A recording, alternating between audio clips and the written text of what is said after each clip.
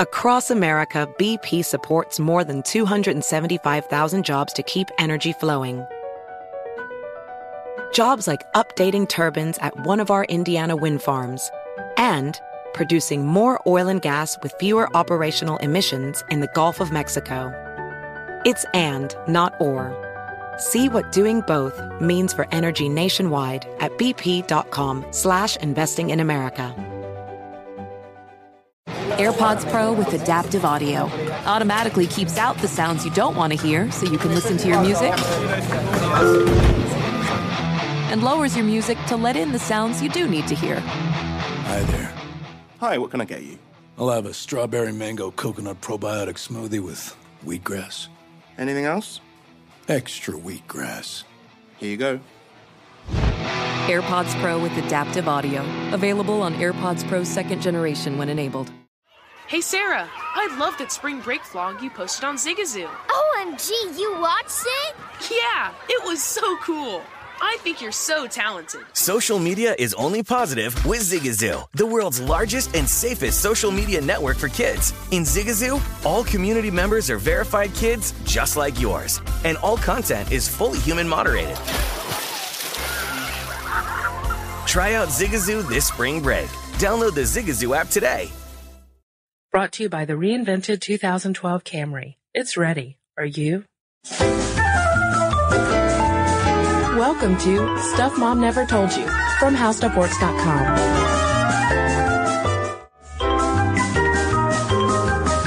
Hey, and welcome to the podcast. This is Molly. And I'm Kristen. And Kristen, today we're going to talk about happiness, so I want you to stay in a good mood, but I do have a small confession to make to you. Okay. Sometimes when I am in the vicinity of your home, which I know where it is, but I won't say on the podcast. Thank you, Molly. I'm compelled to, rob it. To rob it? To rob your house. There's one thing that I would want to take from your house if I could. I think I know what that is, Molly, because the last time you were at my house, you tried to steal it. Yeah. It's this yearbook picture of Kristen, and it's the most adorable photo ever. Because I was an adorable child. But was it third grade? No, Molly, I think that was, K4. Oh, okay, so she's around that age. She's young and cute, and she's just got the biggest grin you could possibly imagine. Yeah, I was really proud of myself at that phase because I just lost both my front teeth, and I had a rockin' mullet.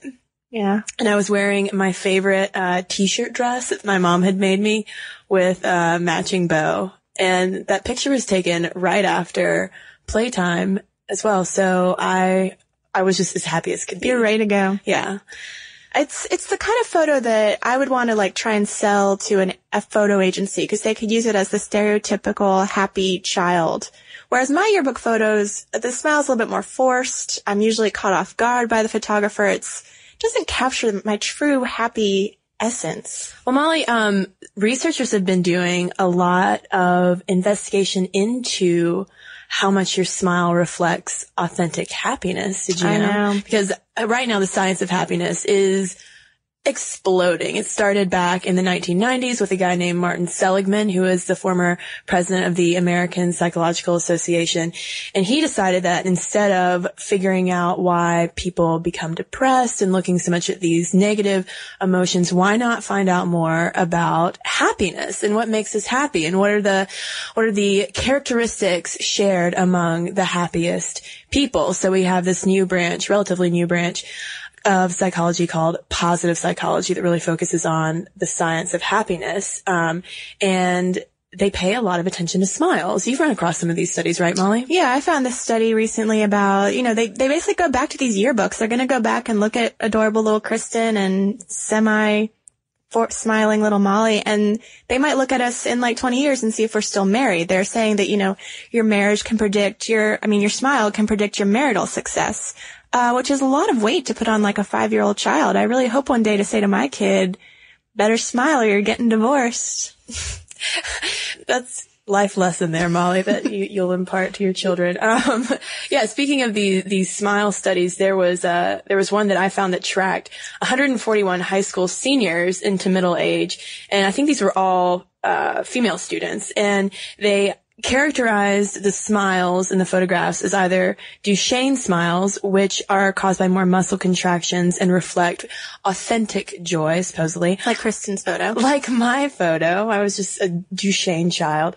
Whereas Molly probably had more of a Pan-American smile, which is a little more rigid and posed. Not a little forced. A little forced, Molly. So, in the study, they found that, down the road, this study found that the Duchenne smilers reported more life satisfaction and had more marital and relationship success than the Pan-American smilers, which I say take it or leave it. I mean, that's can a yearbook photo really predict that much? Well, that's the thing about studying happiness in general is it's so subjective. The best they can say is that, if you smile authentically when you're a child, it just means that you might be a happier person overall, which means that once you get married, you might be more willing to work it out, have a positive outlook on your marriage. So it's a lot of sort of gross generalizations in my opinion. But you can't deny that everyone's studying happiness who can get a grant to do so. Mm-hmm. They're studying whether certain cultures are happier, whether, certain ages are happier. And of course, this comes down to one of the biggest differences of all, and that's why we're going to discuss it today. Are men or women happier? Mm-hmm. And there were a lot of large-scale happiness studies that have been going on, like you mentioned, global studies. For instance, there's this thing called I think it's the World Happiness Map that has mapped out the happiest places in the world. Denmark is number one. I don't know why, but they are. So maybe I'm gonna go to Denmark for my next vacation. And they've broken down all this data into, male and female trends. And overall, in a lot of these large scale surveys, as a group, women come out on top a little bit. A little bit more happy. Bit. Yeah. And this is based on the Pew Global Attitudes Project that surveyed 38,000 men and women across 44 countries, and the Nielsen Happiness Survey that was conducted in 51 countries. But Molly, once we start breaking those groups down into different age groups and different nationalities, some differences do emerge, correct? Right. Women from certain countries, including, kind of surprisingly to us, Pakistan, Japan, and Argentina, are much, much happier than the men living there. Mm-hmm. It seems like the women in these surveys tended to focus more on personal and domestic issues that they might have more control over. Right, where they're saying the men are just burdened by the weight of the world. And they look out and there's, there are wars, there's a recession, and that weighs more heavily on the men, whereas women are just worried about grocery shopping. Mm-hmm. But see, then once you kind of flip that and take these sort of ideas about what men and women are preoccupied with and take it to the United States, that's where the women don't hold up quite as well. University of Pennsylvania researchers in 2008 found that American women today aren't as happy as they were 30 years ago. And this is kind of surprising when you look at happiness data for Americans in general, because we've been doing these kind of surveys since about 1972. And Americans' happiness level has been just pretty much flatline. Mm-hmm. We're about as happy as we were 30 years ago, supposedly, but women aren't doing quite as well. And like you said, it's pretty surprising because think of all the things that women have accomplished in the past 30 years. Mm-hmm. We've got a lot more women in the workplace, which seems to indicate that women have more license to sort of follow their dreams, have a career, be on equal footing with men, that, they're not just sitting at home raising children. And so some, in my mind, kind of snotty researchers are saying, those 50 stereotypical housewives didn't know what they were missing. They were kind of blindly happy. And now that women are getting out in the workforce and having dreams come true or not come true, they're less happy, basically. Yeah, the horizons are broadened, so you have more of an idea of what you don't have, rather than, a more limited sphere of things that you can control. The University of Pennsylvania researchers equated this shift in mood or happiness of women, American women, to a nation that has gone from a 4% to 12.5% unemployment rate. It's that same kind of drop in morale.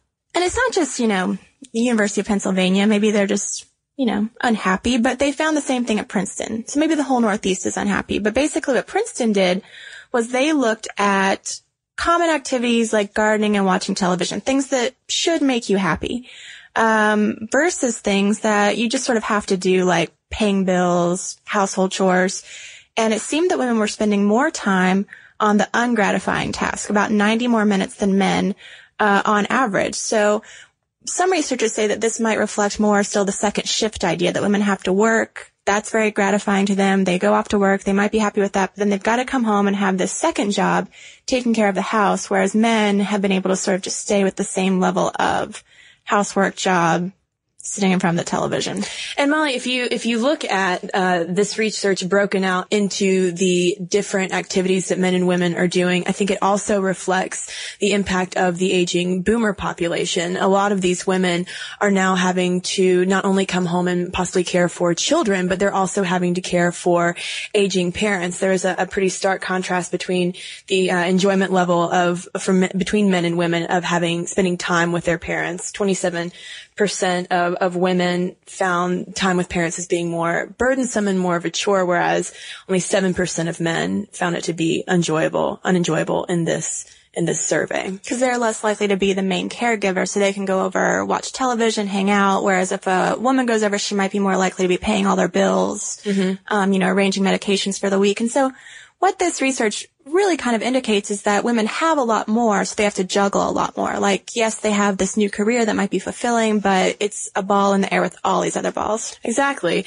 And when you break down specific age groups of women, there is yet another interesting trend that emerges, because at first, when we're younger, and Molly, you and I are in our mid-20s right now, if we average it all out, we are going to be probably happier than men at this age. And hooray, yeah. It's a pretty generalized statement, but the thinking behind that is women are more apt in their younger years to get things that they'll find more fulfilling, such as, finding a mate and settling down, starting a family, building a home, whereas men are at the bottom of their career ladders and having to slowly, painfully climb up it and try to make more and more money, which I don't know that I buy that completely, but that is the general logic behind it.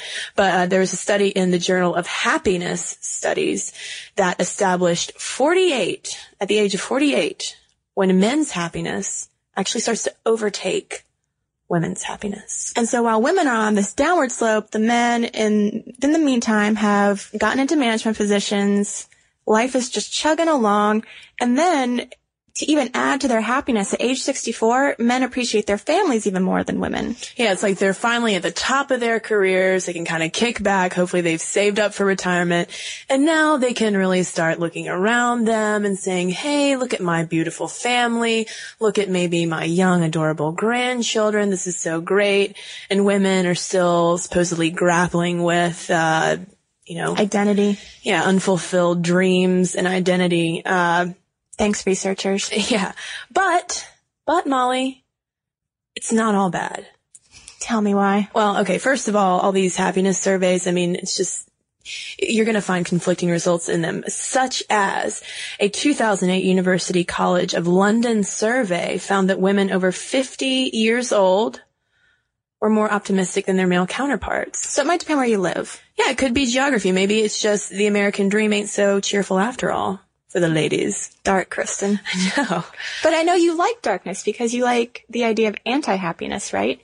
I do a little bit. There's this whole idea of positive psychology and searching for the new science of happiness has kind of been overblown so much that there's now this kind of backlash of anti-happiness literature that's coming out that's saying, hey, okay, we all want to be happy and that's fine, well and good, but let's not forget that sometimes the best times in life are met because you've overcome a struggle. Mm-hmm. Like there can be definite value in having to overcome hardships in life that make things really worth living and really genuinely joyful. Right. So, there you go. We'll go ahead and buy into this happiness idea. And I know that you are very much in love with the Grant study. Yeah, there's this awesome study. And yes, I just said awesome study. It's a 72-year study that's taken place at Harvard University that tracked over 200 male students since they were freshmen at Harvard. And now, a lot of these guys have actually gone and they've died. A lot of them are, in old age, in their 80s. And it has tracked their happiness throughout life to try to find out what makes a happy man. And one of the biggest findings that's come out of this research, because, these are Harvard graduates. Some of them didn't all have, wealthy upbringings, but leaving Harvard, you would think that they were all kind of on this equal footing to succeed. And at the end of the day, 72 years later, the biggest finding from the study is that it's not social aptitude or intelligence or social class that leads to happy aging. Relationships, Molly. Relationships matter more than anything else. And this is something that I've seen in all of these happiness articles that have come out. At the end of the day, the biggest predictor of happiness isn't male or female or smart or unintelligent or what have you. It's the social networks that you build. It's when things go wrong, are you going to have a network there to help you recover? Sounds good. So if I could sum up everything I've learned so far in this podcast, you need to smile big for your yearbook photo. And then when you order the prints, you give them to as many people as possible to start building your social networks, right? There you go. And pass your yearbook around to get them to sign them. So you make more friends. And Molly, we do have one more silver lining for all of this happiness research. What? By and large, when we get older, people are just happy. Older people, male or female, are happier than younger people. And that's because, despite maybe unfulfilled career dreams or hardships along the way, hopefully by the time we're in our 70s, we can sit back and look at all the things that have happened and say, well, I made it this far. That's something to be happy about. And if all else fails, just look at cute pictures of kittens on the internet. Kittens. That's happy. That's very happy. Hey, you know what makes me happy? Talking at the same time. Listener mail. Listener mail is very happy making. Yeah, listener mail, nice listener mail at least, makes Molly and me happier than a lot of other things at work, it seems. So, let's read some mail. So, first mail I wanted to read came as a response to our Is Roller Derby Sport or Spectacle podcast. It's from Monica, who writes, thanks so much for doing an episode on roller derby and explaining what the current sport is like today. People still have so many misconceptions as to what derby is, and she thinks that we are correct when we said it is sport and spectacle. She says it's insanely hard work, it's athletic, it's sexy, it's empowering. And then Kristen, special message to you, since you were talking about your roller derby dreams, she told you don't give up on skating. Monica just started skating for the first time last November. She was all over the rink falling and being laughed by 5-year-olds, and she assumed she was crazy for even trying. But just a couple months later, she's a skater. She can pick it up, so do not give up. I would say if you want to see Kristen on roller derby, let's write in. Let's make it a write-in campaign.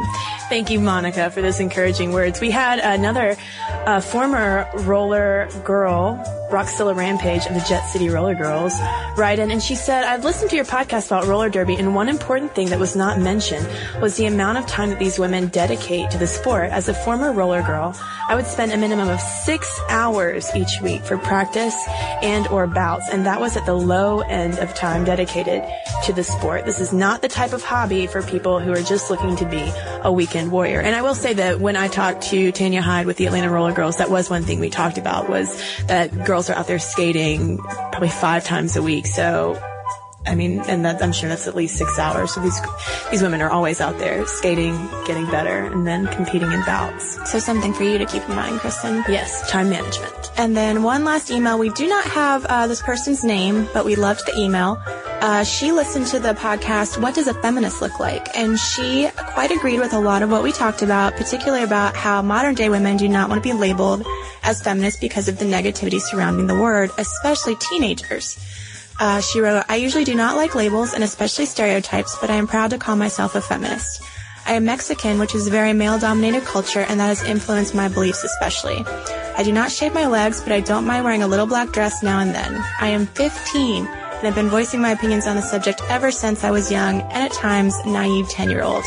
And the podcast inspired her to go out and buy a This Is What a Feminist Looks Like t-shirt. So, 15-year-old ready to put the feminist label on her, even with the negative stereotypes, and I'm sure she was not that naive a 10-year-old. Yes. Sounds very mature. Yeah. Awesome. So if you guys want to write us, we've got an email address. It's momstuff@howstuffworks.com. And if you want to read more about happiness and how to get happy, you should head on over to howstuffworks.com. For more on this and thousands of other topics, visit howstuffworks.com. Want more How Stuff Works? Check out our blogs on the howstuffworks.com homepage. Brought to you by the reinvented 2012 Camry. It's ready. Are you? Zigazoo has made me zigzag. What I mean by that is I swore I would never let my kids on social media. But now I'm setting them loose on Zigazoo. Zigazoo is a space for kids to post videos they've created and to share them with other kids just like them. Videos that are moderated by actual people. And since there are no comments or messaging, you don't have to worry about social trolling. Zigazoo, the world's largest social network for kids. Download the Zigazoo app today. Does money stress you out? Let Facet flip your financial chaos into clarity. Finding Facet immediately put us at ease. Facet's innovative approach to financial planning ensures your money works as hard as you do, enabling members to experience the joys of having your finances in order. And that makes us Facet for life now, I guess. Visit Facet.com, FACET.com to learn more. This ad is sponsored by Facet. Facet Wealth is an SEC registered investment advisor. This is not an offer to buy or sell securities, nor is it investment, legal, or tax advice. These testimonials are from current Facet members who are not compensated. All opinions are their own and not a guarantee of a similar outcome. Ready to unlock a world of entertainment? Philips Roku TV has America's favorite TV streaming platform built in, so you can watch live TV, catch every game, discover must-see shows and hit movies, and get all the best streaming apps in one place, like iHeart for all your favorite music, radio, and podcasts. Watch what you want, when you want. Immerse yourself in entertainment with premium 4K picture and sound for every budget, with sizes for every room. Find your perfect Philips Roku TV today, online or at your local Walmart and Sam's Club.